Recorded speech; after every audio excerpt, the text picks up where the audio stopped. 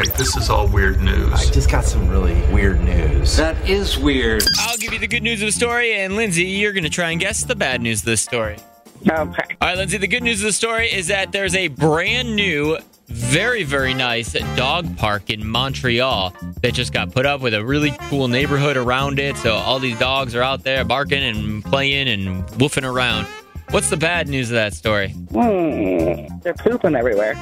Oh, poop happens. Everybody poops, they say, right? But that's not the bad news of this story. The bad news of this story is that they have also banned barking with fines up to almost $1,500 at a dog park. Holy moly. At a dog park. Well, that doesn't seem very fair. Nope, it doesn't. It doesn't actually make much sense. They also have no idea how they're going to actually enforce this for the most part. Oh, boy. Yeah. It's not fun for the dogs or the owners. Right. It's like, no, telling babies they're not allowed to cry. Like, Yeah. okay. Yeah.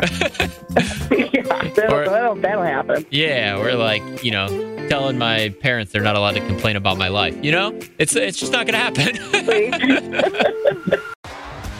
T-Mobile has invested billions to light up America's largest 5G network, from big cities to small towns, including right here in yours. And great coverage is just the beginning. Right now, families and small businesses can save up to 20% versus AT&T and Verizon when they switch. Visit your local T-Mobile store today.